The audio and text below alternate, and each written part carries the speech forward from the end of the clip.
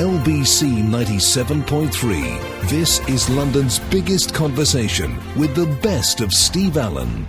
Good morning, Steve Allen here with you this Sunday morning. Coming up at 6 in Conversation, this week I'm joined by TV presenter turned author Fern Britton, who talks about her time working on This Morning, and actor Jason Isaacs, whose TV show Case Histories starts a new series on Sunday this evening.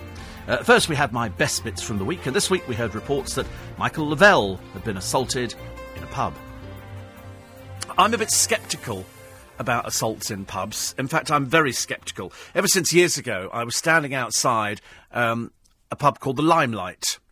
It's a club that was in London, and it was set in a church, and LBC had done a number of programmes from it. And Boy George was going in for something, and some journalists over the road, photographers, said to this girl, listen, go and throw a pint of beer over Boy George, give you 150 quid. And so she picked up this pint of beer and went and threw it over him. They got a picture in the paper, you know, Boy George attacked outside club, and you think, it's set up. I mean, on this picture on the front of the Sunday Mirror I was looking at yesterday, Michael Lavelle, there's obviously a photographer in the pub waiting for something to happen, or somebody's filming him because they've got the moment the beer is thrown over him. The person then ran out of the pub. I thought, yeah, because you've just been paid by a newspaper, I should imagine, to do that, so they get a story. In the same way, there was another story, I think it's on the front of one of today's papers, which says that a statue of Ken Barlow, that's Bill Roach, has been defaced in Madame Tussauds. And I thought, Madame Tussauds, well, I was in Madame Tussauds only the other week. I don't remember seeing him anyway. And they went, in Blackpool. I went, oh, that one. Oh, that one. I think that's Louis Tussauds in Blackpool. That was the one that had the people totally unrecognisable. Then they had to have a revamp.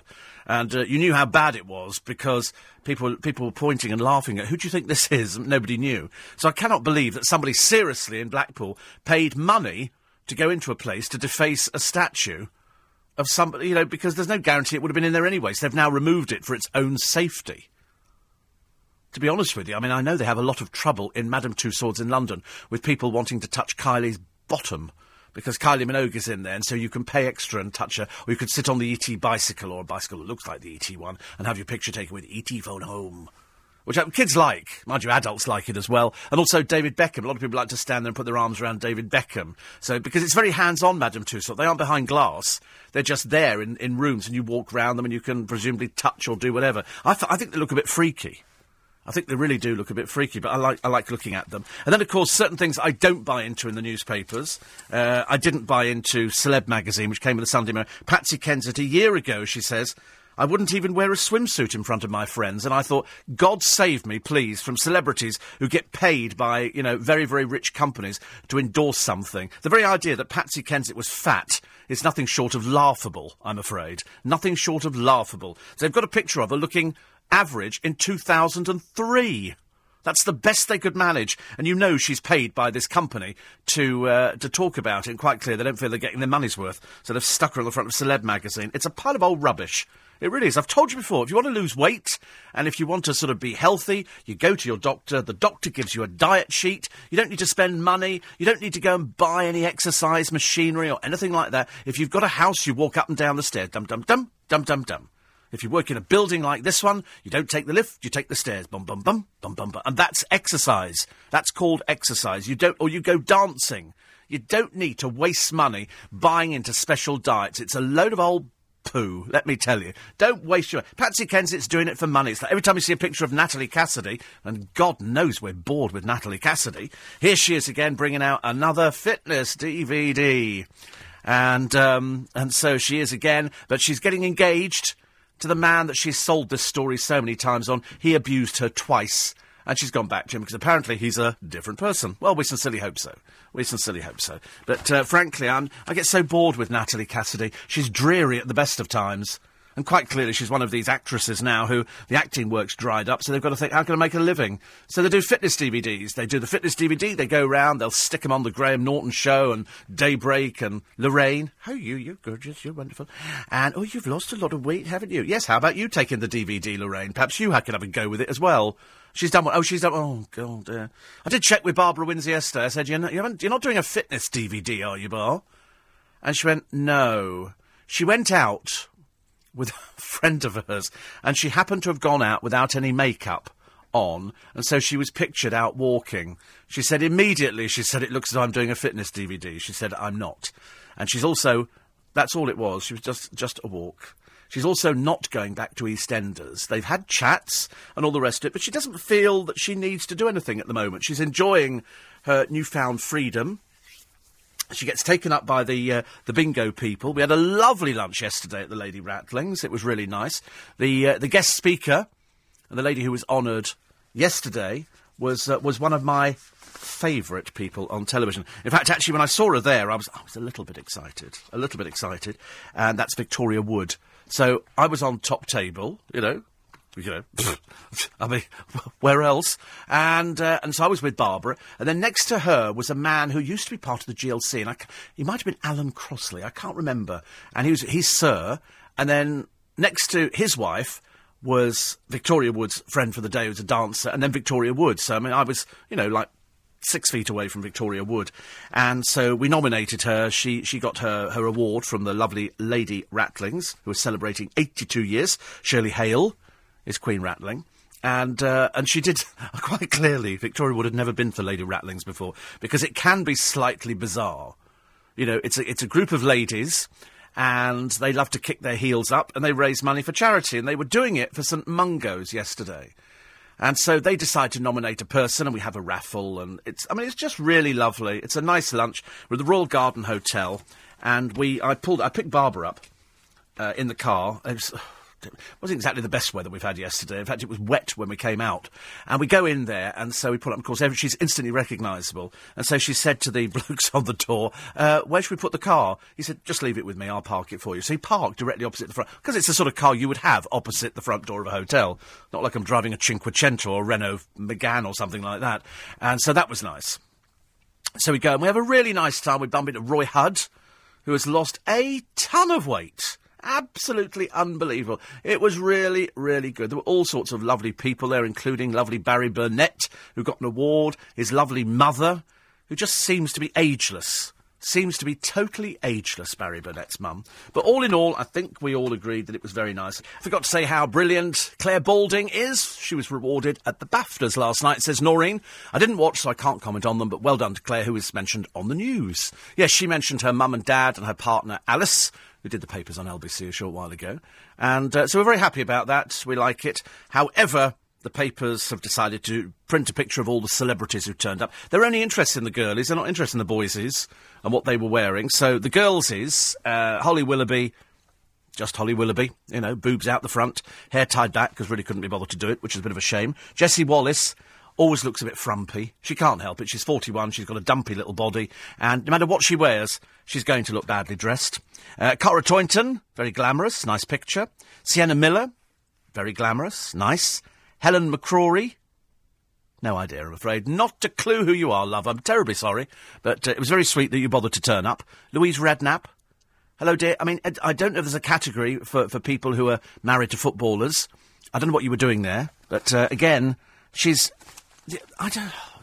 when you look at somebody and you think, now, why are you wearing this mumsy old outfit? A see-through blouse, hair scraped back, a really not a good look. Not a good look, I'm afraid.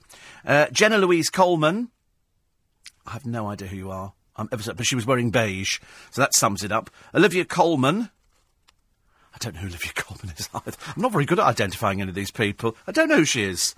She's wearing she's an off-the-shoulder purple satin dress. Simple and stylish. I've never seen Peep Show. Tina Malone. What's she doing there? I'm sorry, it's BAFTA, dear. It's BAFTA. Suran Jones.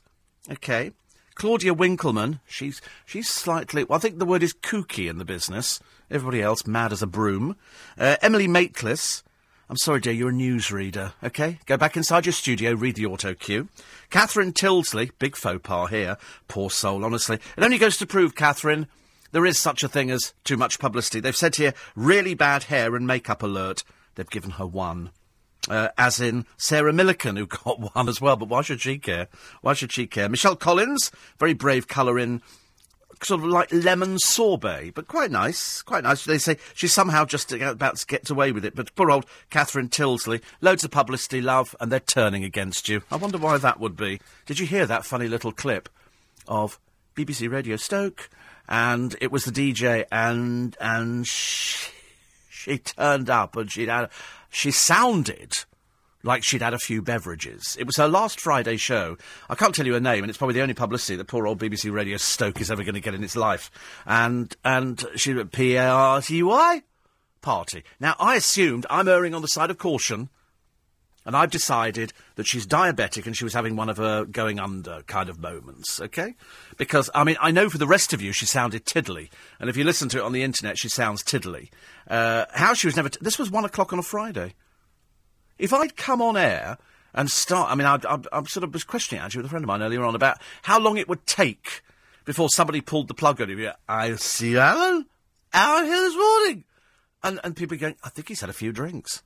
But, of course, in my case, I could be actually going under as a diabetic. And it's a case of, how did she get to the studio, to start with? And she's slowing, and she's having a good time. And it's her last show, and it's on a Friday lunchtime. It's not Friday early hours of the morning. Friday lunchtime. So anyway, they took her off air. Apparently she was slightly emotional. And that was it. She was very, very emotional, really. But how she survived it, God alone knows. I really, really don't know. All very, very interesting. But as I say, it's the only publicity that Radio Stoke are ever going to get. So we thought we'd give them a little mention, and hereafter they sink into total obscurity. I'm terribly sorry. That's the best thing. Perhaps there's nobody in the station on a Friday. Perhaps it was just her, and that's how she was allowed to get away with it. Or failing that, they had the presence of mind to listen to somebody else. Anybody else, I should imagine. Michelle says Natalie Cassidy turned up on the National Lottery again. Immediately I thought fitness DVD. Yes, she is. She is doing another fitness DVD because there's no acting work in the pipeline or in the foreseeable future. So I suppose the most you could get is a murder, she wrote, and perhaps she could be killed quite quickly. I've just Googled Louis Tussauds waxworks. You should see the images of Simon Cowell and the Beatles. Are the sculptors blind, Steve? Talk about laughable. Thank you, Patrick. If Louis Tussauds is as bad as you say, maybe the Bill Roach statue was improved by being defaced, says Phil. It used to have such a reputation, nobody was recognisable in it at all. Nobody was recognisable. But it's Blackpool. Nobody really cares, do they? I remember Hopalong Cassidy, says Brian. Who's Natalie? Yes, the younger sister of Hopalong Cassidy, Natalie Cassidy. She's everywhere, isn't she? But she's going to get married again, so no doubt they'll be milking that. Meanwhile, poor old Kerry Katona's suffering badly. She can't afford to get married again because the magazines have gone, we're not paying for another wedding. You've already done it a couple of times, and I'm afraid that's your lot, love.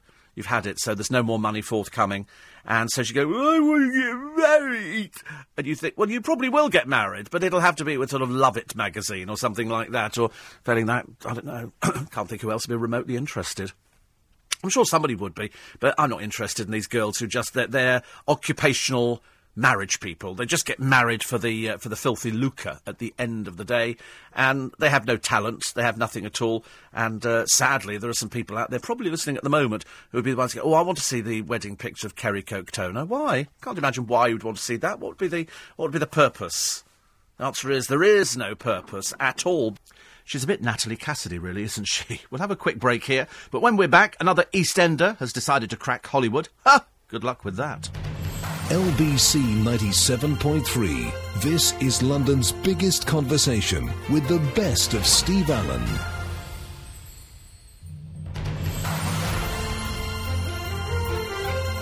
LBC 97.3. This is London's biggest conversation with the best of Steve Allen. Welcome back. On Tuesday, something happened which was far too soon, in my opinion. The Hunes are out of prison now, and she's kept diaries. You know, I was talking to my dentist the other day, because I had the new teeth in, bless you for asking, thank you so much. And we were saying the Hunes were sentenced to 8 months in prison. They're out after 8 weeks. Then why don't they sentence them to 8 weeks? What's the point of you're going to prison for 8 months? No, you're not. You're going to prison for life? Well, you're not really. We're just joking. We're just joking about that. As far as I'm concerned, you know, she's gone into it. She's going to write a book. Who in God's name's going to read it? I've got no idea. She's going to write about prison life and how difficult it is for women. Well, you shouldn't be so bent, should you? That's why you went to prison. We don't just send people to prison for a laugh. We're not having a laugh about this. We're treating it seriously. You're an embarrassment to your children.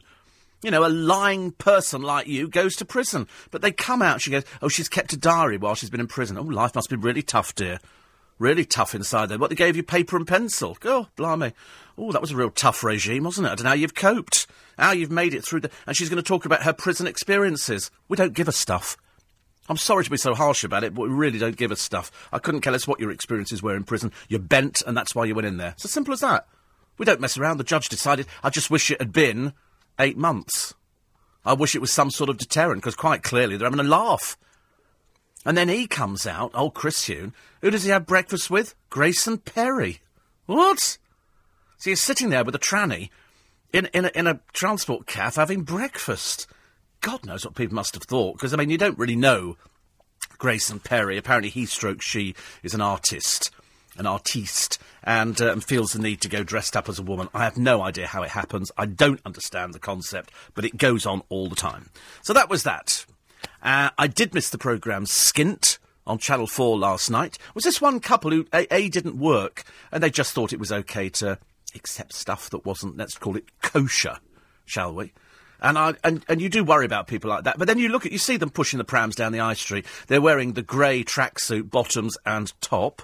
They've got Ugg boots, and they've generally got sort of a rather grey, pink-looking G-string showing out the back of their jeans with a tattoo over it. And you do worry about the tattoo. I mean, I'm trying to think actually who on earth would be publishing Mrs. Huhne's book, and somebody's just told me who's publishing it. Oh, blimey. Who's going to buy it? Who cares? Why would you want to buy some woman's book because she's been in prison? Her experiences. I'd rather hear somebody's experiences of, I'm just about to be hanged. This is what I decided to write down. Oh, so dull, ladies. It's almost as if people say crime doesn't pay. But, of course, it does pay nowadays. I've been inside for 8 weeks. I'm going to write a book. As I say, who's going to buy it? I've got no idea. I can't think of anybody that I know that would be remotely interested in buying it. The other thing I did laugh at was Charlie Brooks. You know Charlie Brooks? Who's in EastEnders? Apparently, she plays Janine Butcher, and she wants to chase fame in Hollywood. A bit like Vinnie Jones, darling. I mean, perhaps you can ask him for advice on how it is so easy to be so successful, because he's an icon, isn't he, in the film world, Vinnie Jones. We were told the other day he's writing his autobiography. I say writing it, it'll be a small piece of paper, and it'll have, I played football, I made a couple of really naff films, and I went to Hollywood and I played a little bit of football, but I don't really do anything else. I'm not really in the Hollywood industry. Why? Because I can't speak properly. And unfortunately, most of the people in Hollywood who, you think I'm talking like this, all the people who played gangsters were actually terribly well-spoken. Terribly well-spoken. Unfortunately, Vinnie Jones isn't particularly well-spoken. You can barely understand what he says. He's a bit Neanderthal. And now you've got Charlie Brooks. All these people, they chase the dream. I don't have a problem with somebody chasing a dream. I think that's quite a nice idea. But let's be realistic about it. She's quite average in EastEnders. Quite average. It's a character. It's the good writing. It's not the acting. Because most of these people you see on the television, when you actually see them out of the soaps, they're exactly the same. They are no different at all. They had parts of the cast of Emmerdale the other day on the television. Because on this morning, because Philip Schofield, hardly ever working for ITV, is hosting the Soap Awards, and that's where you can vote. And Holly Willoughby was on there. And so, obviously, every day they're going to bring on people from the soaps, and so then they give them a little thing, and you can have 30 seconds to tell us why we should vote for you. Well, nobody ever votes for Emmerdale, even though it's good, and the storylines are good. But you talk to these people, they're exactly the same as the characters on the screen. The only thing that's different is somebody else has written the words that come out their mouth. They look the same, they're exactly the same. The only person who was any different was Hilda Ogden. Jean Alexander in Coronation Street. She was didn't talk like that. I can't do the accent. Don't even bother going there, Stephen. But she didn't talk. She was actually quite posh. Whereas, in fact, Charlie Brooks, they've got millions of people like you in the States, dear. You can't offer them anything interesting. Gone are the days them going, oh, it's an English accent, or it's an East End accent. Listen, poor old Cheryl Cole couldn't make burgers over there. They wouldn't be interested. They can't understand what she's saying. She has nothing that they've not got in abundance. There are better-looking people, if you're going on the look stakes, parking cars in Hollywood. Everybody's chasing the dream. Everybody wants to be there. It's Hollywood. Come on in. We got the glitter. We got the glamour. But for every 1,000 people that pass through the doors of the studios, barely one will ever make it. The rest are just a little bit like Dustin Hoffman in Tootsie.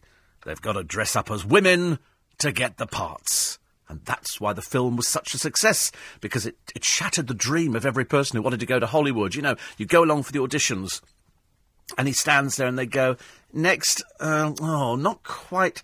We're looking for somebody a bit taller. He said, I can be taller. I can put lifts in. They said, we're looking for somebody a bit fatter. I can be fatter. We're looking for somebody a bit balder. I can shave my head. We're looking for somebody else. And that's Hollywood, ladies and gentlemen. It's a bit like working in radio in this day and age. I want to work on the radio. Can you do it?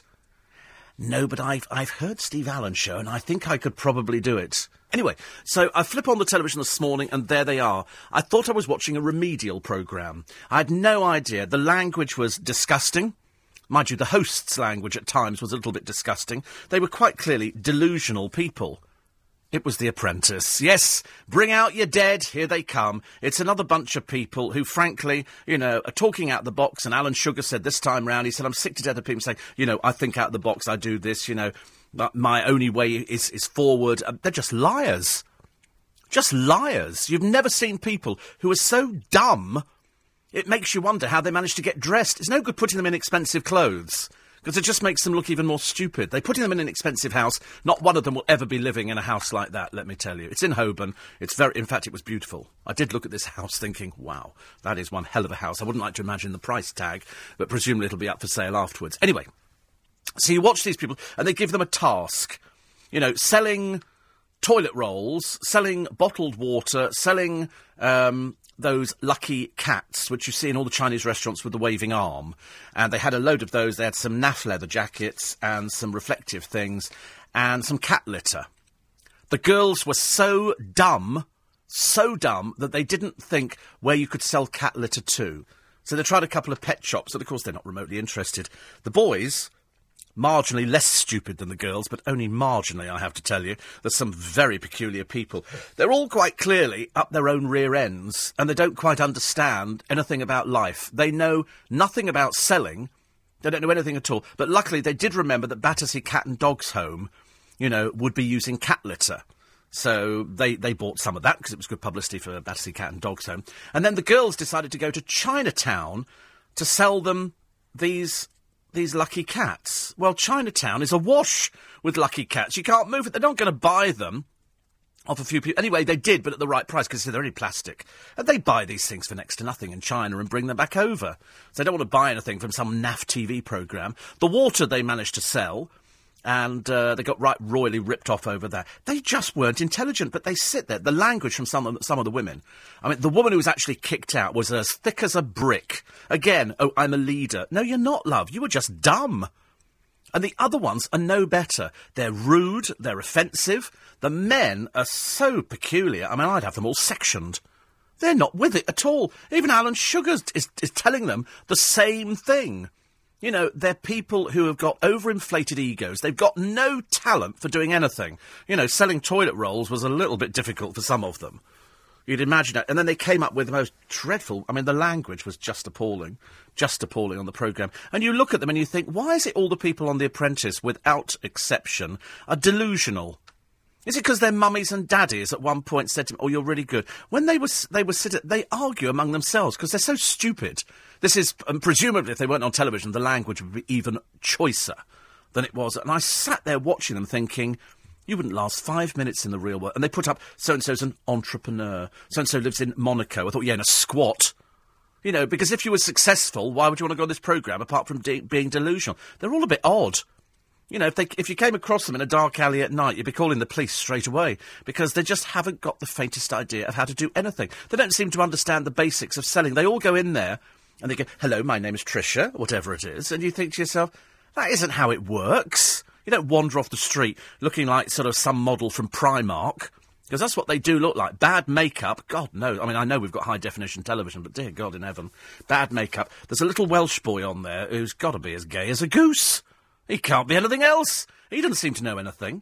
The other blokes argue. Some of them, they haven't got any leadership qualities, but they feel that they have to say things which make them feel as though they're leading. You know, I lead by example. People follow me. No, they don't, dear. The only people who follow you are dogs. OK? That's the sort of people who follow you. Nobody is following you by example because you quite clearly don't know. And then you've got the most irritating woman. Hiya. She's a doctor. Hiya. And she knows everything about selling. I can't believe it. She's got the most awful voice you've ever heard. And her roots. I mean, I feel like sending her some hair colour because God knows those roots need doing, love. Hiya. There she is. Hiya. She's got a worse voice than Christine Bleakley. It's appalling. And she thinks she's the bee's knees. She really rates herself. Then you've got some other poor woman called Zuzu Zaza. I don't know, she's wearing some horse's mane down the back of her head, which they've clipped on. To be honest with you, I seriously thought it was drag. I had no idea it actually was female. She's got too much makeup on. They've got no warmth. There's no warmth that comes out from any of these people. And the one thing you've got to have, if you're a salesperson, you've got to be lovely and cuddly, like our sales team here. They're all lovely and cuddly. I haven't cuddled any of them personally. I don't want that to sort of end up, as like Operation parking their van out the back of this building. I don't want that kind of malarkey going on. But I'm just saying, that's why people are successful. That's why these people quite clearly are not, but they think they are. I mean, they are so delusional. The Apprentice contestants have become one of my biggest pet hates at the moment. I really can't stand them. Don't forget, in half an hour, you'll hear from TV presenter Fern Britton and actor Jason Isaacs as they join me for In Conversation. But now, the latest news at 5:30. LBC 97.3. This is London's biggest conversation with the best of Steve Allen. Good morning. You're listening to the best of Steve Allen this Sunday morning. Coming up in half an hour, I'm in conversation with TV presenter and author Fern Britton, who talks about her new book, The Holiday Home, and actor Jason Isaacs, who talks about working on the Harry Potter films. But for now, let's carry on with my best bits from the week. And this week, we had some terrible news. Very sad news. The Saturday show has been canned in America. Apparently, when it slumped below 1, they decided it was easier to put it out of its misery and not bring it back. They were hoping to secure a second series, but as I told you before, who is remotely interested in a girl group that haven't, really done anything for ages and ages? Two of them up the duff.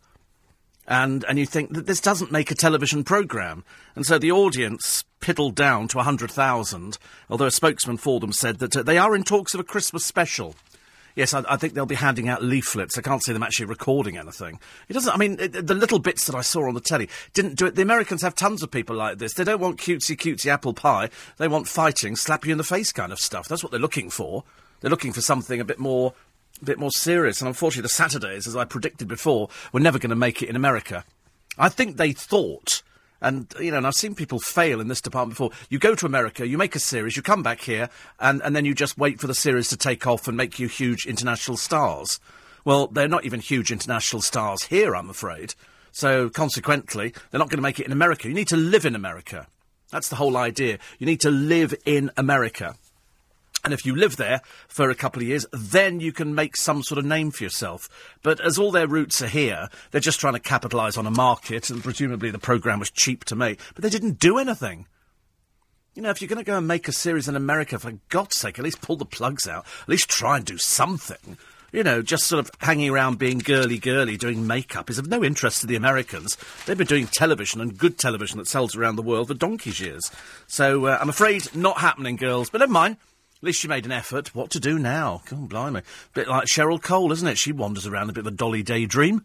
Not really a lot going on. She's pictured in the paper today going to Cannes because she's paid by L'Oreal, because you're worth it, she says in that butch kind of voice, wearing somebody else's hair, somebody else's fake lashes. I mean, the whole thing is just fake from start to finish. But she'll pitch up there and they'll hawk her up. But for God's sake, don't let her talk. It's that northern accent that kills it stone dead, doesn't it? Way, eh? They're just not into those kind of things, the Americans. They find it very difficult. They look at it and they go, lovely, what's she saying? They don't know what she's saying. Mind you, the worst story I read about America was in one of the papers today. And that's people who go to Disneyland are apparently cheating the system. To get to the front of a ride, you need to be disabled or pay extra. So there's an agency that supplies disabled wheelchairs, these motorised things, so you can pretend you're disabled. So you get to the front of the queue. Well, apparently it's been going on for ages. I'm not at all surprised. I'm always very, very doubtful of people who sort of pitch up in motorised wheelchairs half the time. Some of them very, very sceptical. You do see them sitting on their wheelchairs, these little motorised scoot things, outside hospitals, puffing on a fag. A bottle of whiskey in one hand, cigarette in the other, and you think to yourself, how ill are you? I don't know. Still to come, we've got the Soap Awards, which is going to be lovely, and we'll have the Eurovision Song Contest this Saturday. Britain's got no talent whatsoever. Made in Chelsea. Oh, there's some catfighting going on there. And Peter Andre, his dreary little life. But the good news is he's flying out to Spain because Pete's making his calendar again. That'll be an opportunity for his manager to get his shirt off. She loves that bit. She loves that bit. Oh, God, get your shirt off, Pete. Get your shirt off. Go on. Fuel my fantasies. And Pete, at the age of 40, he'll still be doing it at 70, I should imagine, a bit like Cliff Richard, will be taking his shirt off for his calendar, doing the sort of the little naff poses. It's a bit girly, isn't it? I don't know who buys these things. I'm sure somebody does. Rod Stewart's trick, apparently, for seducing his wife is hire a nanny, pour champagne and head to the beach house. That is Rod's recipe. Of course, being filthy rich helps, doesn't it? You know, what was it about the multi-millionaire, famous Rod Stewart that first attracted you, Penny? It was the fact that he was a famous multi-millionaire with a huge entourage, and he's got champagne and a big house, and he's good fun, and he paints his toenails black. We know this because we've been in pubs with Rod, and he does paint them black because he's a showbiz person. Oh, Poundland are in a bit of trouble. They're dropping the price to 97p, apparently, in a lot of them. We've already got 99p stores, so now 97p. This is at East Ham in London, and in the West Midlands, Dudley and Chelmsley Wood. They've reduced the prices there in retaliation for somebody opening up a 99p shop.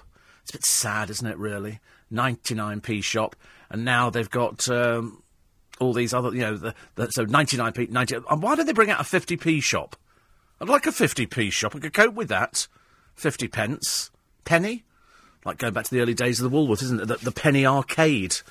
It'll never happen. Well, I hope not in my lifetime. The cold woke me up, says Dee Dee.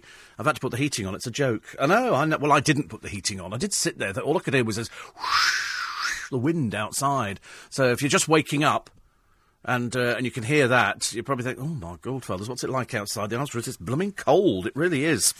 Talking of cold, it's cold over there in America. Cold for people who've been in EastEnders who think that because they've been in EastEnders and they get loads of coverage in the newspapers here, because the papers will print any old tripe, it's going to be over there and they're going to be big celebrities. And, of course, they're not. The latest one was yesterday, Charlie Brooks, who's going to go over to America, and she thinks that she's going to be a big star. And I said, she's not. I'm not, without putting too fine a point on it. They've got loads of people like her. They don't need another Brit, you know, dragging themselves round, I'm afraid. They just don't need that kind of thing. They've got tons of their own people to find work for. So they then had a look at all the people who went over there to try and make it big for EastEnders. One was James Alexandru. He played Martin Fowler. There was talk he was going to do Equus, and then that fell through. He has had some theatre roles. He quit the show, I think, in 2007. He was going to go into Bond, and he was going to do that, and nothing ever materialised, which is a shame, really, because I like James Alexandru. I always think, you know, if you quit a soap like EastEnders, you're on a hiding to nothing. You really are. Sid Owen, you know, his biggest role since leaving EastEnders was a disastrous turn on Strictly Come Dancing. Little short bloke he is, and he's gone over to America. He's living with Adele, apparently, over there, while he has meetings. Well, you might as well have meetings with McDonald's and Burger King and Kentucky Fried Chicken, because it's not going to amount to anything. They've got people like that over there. They don't need, you know, British actors. They've got tons of Brits over there already. Michael Greco. Remember Michael Greco? He's still living in America. He was Beppe DeMarco until 2002. And then he had plans to do Shakespeare, but ended up doing Aladdin in Dorset. Not quite as exciting. But he hasn't given up hope. He has done some UK reality shows. Oh, well, there you go. That's okay then, isn't it? Lacey Turner. She's had some British dramas, but again, it's not been as big. Jack Ryder, of course, was the classic example. He was in Murder Investigation Team. He's been in The Royal Today and The Archers. But, I mean, and he's a good-looking boy. He's a good-looking boy. But is it enough? Is it enough to actually get yourself a job in this business? I mean, the whole acting profession is full of... You should go into radio. It's full of ugly people. There's no competition in the radio world for people good-looking, let me tell you. Tamsin Outhwaite. She's currently starring in New Tricks. But again, didn't work in America. Michelle Ryan. She got Bionic Woman. That was axed after one series. She came back. She's had parts in Doctor Who and Merlin. So, is there life after soap? No. You should read the book. Hilary Kingsley wrote one, I think, saying, is there life after soap? And it proved that on so many occasions, there wasn't. There wasn't any life after soap. It was very difficult. The soap world is very absorbing. You know, you get loads of coverage in the papers because, as I've said to people who've been in EastEnders before, you are protected by, say, EastEnders. They have a press office. They put out stories. You know, and then they say, oh, listen, some newspapers approached us. They want to put you in this and that. And they go, yeah, great. The moment they leave there, they're out in the cold world. Nobody's going to write about them. And that's what's so tragic, isn't it? The only time they write about them now is if they've done something wrong and they make the papers. Jane Moore is talking about Chris Huhne's ex-wife Vicky Price, who's emerged from her blink and you missed it prison sentence to reveal she's writing a book. However, sources say that under new laws, any proceeds that might stem from an offender's criminal past could be seized, as the tome is to be called Prisonomics and will reportedly focus on the financing of our jail system. I don't think it'll be troubled by any profit. I absolutely agree. I mean, who is remotely interested in reading anything that this crook is going to be publishing? And crook is what she is, just that she didn't spend too much time in prison, which is rather a shame. Jane also says, so it's quite funny, she says, Ade Edmondson touring the Dales, Billy Connolly pootling around Scotland, Caroline Quentin in Cornwall, Rory Bremner's Great British Views, Robbie Coltrane on the B Roads, and Martin Clunes and his tour of the islands. And now, Fiona Bruce's Britain.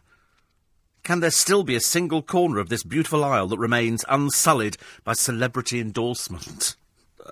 I would regret Fiona Bruce's Britain, the woman who died on her spectacular bum when she was interviewing Prince Philip and tried the old flirting thing with him and he wasn't buying it at all. And she died in front of us all on television. Oh, it was absolutely terrible. Absolutely terrible. But they all do it, don't they? I quite like it. I end up buying the DVDs. I like people going around this country of ours and showing us all the things. I prefer the historical fact ones where they show us the treasures of Britain or uncovered Britain or something like that. Not just somebody pootling around in a camper van cooking food and having a picture taken on a cheap naff camera. That doesn't kind of do it for me. Much as though I adore Ade Edmondson, it's not, you know, that programme didn't do it. I like Rory Bremner's Views because I've always thought a good view sells it. You know, and I think that it's, you know, it's wonderful. It's wonderful. I did watch last night, I'm afraid, this morning, The Apprentice, Part 2. And even Lord Sugar has admitted that this bunch of people are particularly stupid. I mean, there is no two ways about it. They haven't got the faintest idea about anything. The women are foul-mouthed. I mean, really foul-mouthed, using language that I do not expect to come out of a lady's mouth. But there again, as they aren't ladies, they appear to be the people who failed the auditions for Celebrity Big Brother, or even just Big Brother, because they haven't got a clue about anything. They are so dim, it's unbelievable. And they argue amongst themselves, they shout, they scream, they do everything. The boys aren't much better. It's difficult trying to pick out who the heterosexuals are in the boys' side. You know, at the moment, I'm odds on there are three gay boys in there, including somebody with strange eyebrows who looks like he's wearing makeup, the bloke we kicked out last night who appeared to have coloured contact lenses in, and somebody who's pretending to be very butch, but there's something the matter with all of them. And the thing is, they're all needy. And that's exactly what Alan Sugar said this morning on my television. He said, I cannot believe that you don't know the basics of selling. They didn't know the basics of selling. And the reason is, they're all frauds. They don't have business. They talk about their businesses and all the rest. They are so dim, they'd be hard pushed crossing the road by themselves. You know, you look at some of them and they just don't know what they're doing. I thought this programme was for people who were successful but wanted to go that little bit further. So far, they all come across as liars, cheats, foul-mouthed, no talented old has-beens. And this is only week 2. Alan Sugar said, I can't believe that we're at this low level on week 2. He said, what are you going to be like on week 6? And they all say the same thing. Don't worry, I'm a team player. Nobody's a team player. They all hate each other.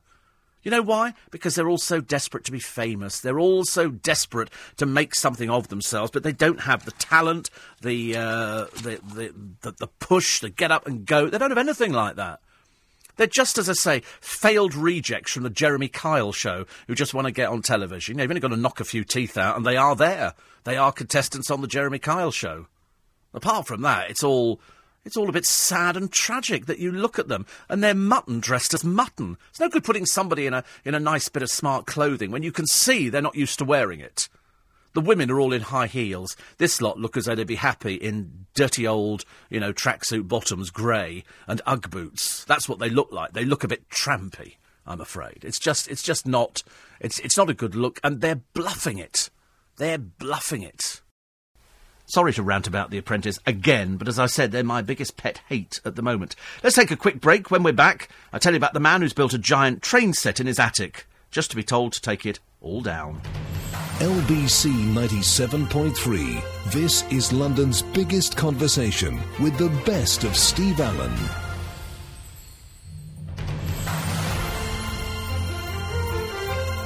LBC 97.3. This is London's biggest conversation with the best of Steve Allen. Welcome back. This week, one of my favourite bands are hitting the road again. The Seekers are doing another tour. And I said, but they've already done a farewell tour. I know, because I watched only the other day the Seekers, and I think they were in Melbourne doing all the hits. It was wonderful, actually. I found myself singing along to Morningtown Ride and The Carnival Is Over and Georgie Girl and everything else. And so they've now announced new dates for another tour over here, and I thought, well, that's good. And I've just opened up the papers to discover that Judith Durham, the lead singer, is in hospital. She suffered bleeding on the brain. She's 69. Good grief. And she told the backstage crew she felt something was wrong when she returned to a hotel after the opening night in Melbourne. And they've postponed the dates because of this cerebral hemorrhage. Oh, dear, I hope she's going to be all right. Because, I mean, let's face it, you can't really have the Seekers without Judith Durham. She is the voice. She is the voice of the Seekers. Which is lovely. What else was I watching the other day on the telly? I was watching something else. Oh, I was watching the Monkees doing a concert. And all I kept being reminded of was the fact that we talked to Peter Tork, and he's in the LBC archives, and Mickey Dolenz we tried to get in, but his schedule didn't kind of fit in with ours, which was a bit of a pain, really, because he sang on so many of the hits, and Davy Jones, who was the cute one that everybody liked, of course, he's now dead. He died tragically. I'd have thought he'd have gone forever, strangely enough. I don't know why. I was sort of watching it. Very nostalgic. Very, very nostalgic to listen to the hits again. It was good. It was really, really good, actually. So I'm obviously going through one of my regression type things, where I sort of think, oh, yes, I like this, I like that, and I'm very happy with this, but I like listening to the old hits. And I probably would have bought a ticket for the Seekers. I probably would. On the subject of debts... Do you remember Gary was swimming in a lake yesterday? Oh, dear, I was talking about this to and they were saying exactly the same. I went, oh, no, not swimming in a lake. It's different to swimming in a pool, which is clean, but this is a lake where I'm always reminded of the film Friday the 13th, where at the very end of the film, we're all sitting in the cinema, and I don't know why I go to see those. I mean, I don't do it anymore because I don't like frightening myself, but I went to see Friday the 13th, and I think at the very end of it, this is where all these kids go off to Lake Placid or something. Placid is the last thing it is. And there's a murderer loose. And one of the kids has managed to get away. So many people have been murdered on this sort of idyllic site that they made so many films there. Obviously, the kids weren't learning from the first time round. Don't go to this place because you might die. And so they sort of go there. And at the very end of the film, after our hero, or it could be heroine, has managed to escape the murderer, it's fantastic. And so he's sitting on a little boat, lying on a boat, at the end of the film, and it's all peaceful and calm, and then suddenly this thing rises out of the lake behind her in the boat with an axe in its hand, and at that moment everybody screams, myself included. So ever since I've seen that film, I don't like lakes. They are dark, satanic places as far as I'm concerned, so I don't go there. And I was talking to some people yesterday who'd been listening to the programme saying, yeah, the idea of swimming in a lake is a bit off-putting. But Gary said, I really enjoyed it. I'd only done 1.5 kilometres. Surprisingly, it was actually warmer in the lake than it was out of it. There was also a group of new-to-open-water swimmers, and my joke about a giant eel that had been attacking swimmers didn't go down too well. You see, I mean, that's another reason I would never go in any of these lakes. Anyway, he says, I'm off to Twickenham to get my swim technique analysed. I did a 2-kilometre swim in the evening. And then this evening, a 10-mile time trial on my bike around Great Missenden. That's quite pretty, Great Missenden, isn't it? I like that. Provided the weather holds off. I hope so. I do hope that the weather holds off, because looking at the... there's Gary in his wetsuit. Oh, that lake looks so uninviting, I'm afraid. There is nothing about that I could ever excite myself over. I mean, it just looks horrible and dangerous and dark and forbidding and foreboding. Horrible, horrible, horrible, horrible. I have to hold my hand up and admit to the fact that my fantasy, if I was going to have a fantasy house, would have a train set in the loft. A big train set, because I love train sets. And there is a man here called Robert Burdock, has been building model train sets for 40 years. He loves them. And he's a father of 3. He's got 70 foot of track and 63 locomotives. He's got handcrafted station and depot. It looks wonderful. And he's built it in his loft in Buckfastleigh in Devon. Buckfastleigh. But anyway, he's been told to take it down. Now, who would tell him to take it down? I'll tell you who's telling him to take it down. The housing association who owns his house. They say, you take that down straight away. He's obviously boarded over a bit of the loft, and what he's done is he's made alterations to this property. He's breached planning regulations. He's lived in the home for 40... How people found out about it, I've got no idea, but somebody obviously dobbed him in, didn't they? So he's lived in the home for 14 years. He says a housing official arrived to inspect a leaky chimney and told him the train set had to go. You can imagine, can't you? Well, I'm terribly sorry, sir, you can't have that here. That's a train set, and that's,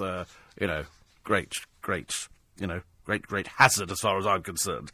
And so builder Robert said, I've been doing this for years and years and years. It's been a lifelong passion. When I moved into the house, I thought, I'll build a railway in the loft. He said, I've spent about 8 to 10 grand on it. God. These people who live in housing association houses, and he can afford to spend 8 to 10 grand. What's he doing in a housing association house?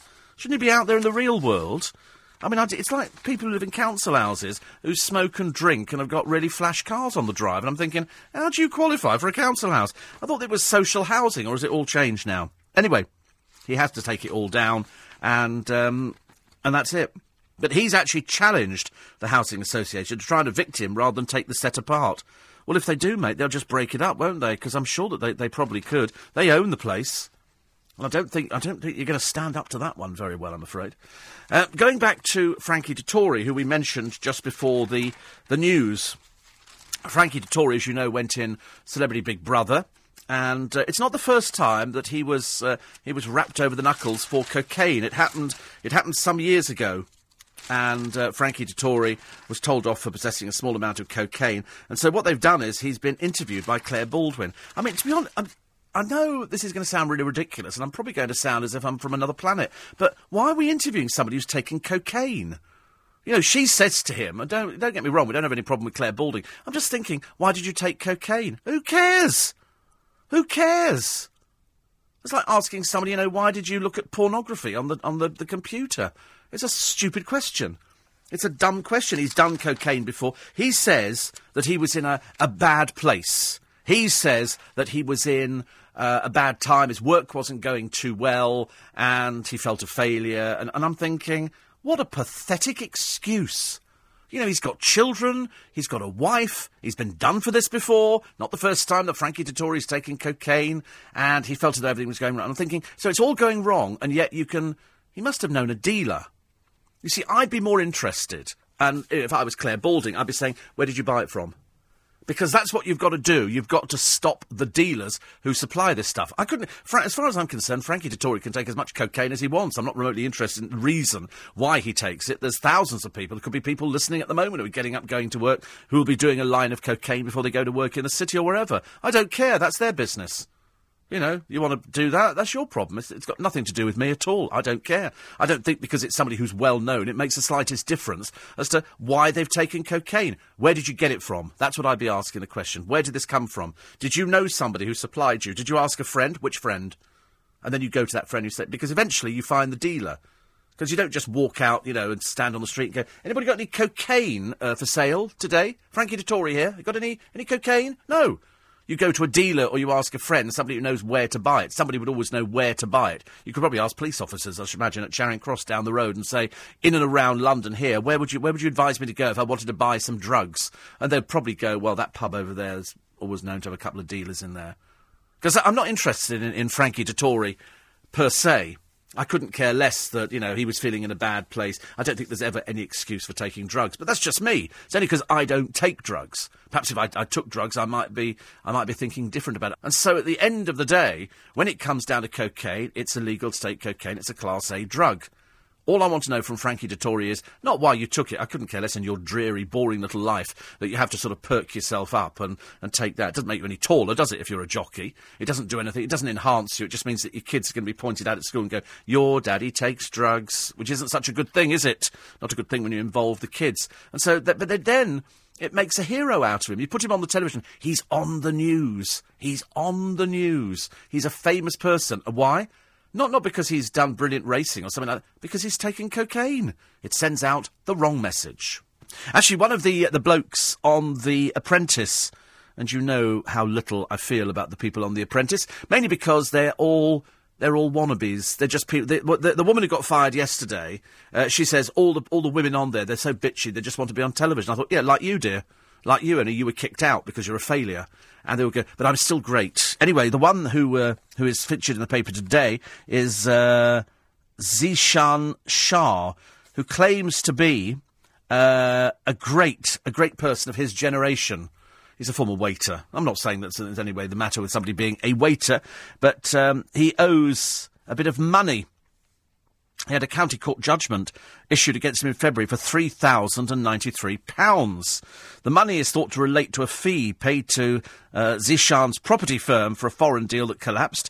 Prestige accounts also showed a £54,000 loss in the year to April 2012 and debts of £117,000. So quite clearly not the clever little person he thinks he is. Ex-waiter Zishan of London said of the £3,093, he says Prestige has already paid part of the refund and has agreed terms on payment for the amount remaining. He says his company's net loss was now £16,204. In other words, a failure. No point in having a company, is there, which reports losses. So, bad news there. As I say, they've all probably got stories to tell. They're all overinflated. Oh, yeah, I'm great. No, your company's a failure, mate. Your company's a failure. It's just not right, is it, I'm afraid? You know, telling lies on the television. Surely your mummy and daddy must have told you about that. I promise I'll hardly talk about The Apprentice next week unless they do something really stupid, which will probably happen, I'm afraid. Well, those were my best bits from the week. I'll be back tomorrow morning live at 4, so I look forward to talking to you then. Don't forget you can download all the podcasts from the LBC website. Go to lbc.co.uk, and you can follow me on Twitter at Steve Allen Show. Coming up next, I'm in conversation with Fern Britton and Jason Isaacs, so make sure you stay tuned for that. But now, the latest news at 6.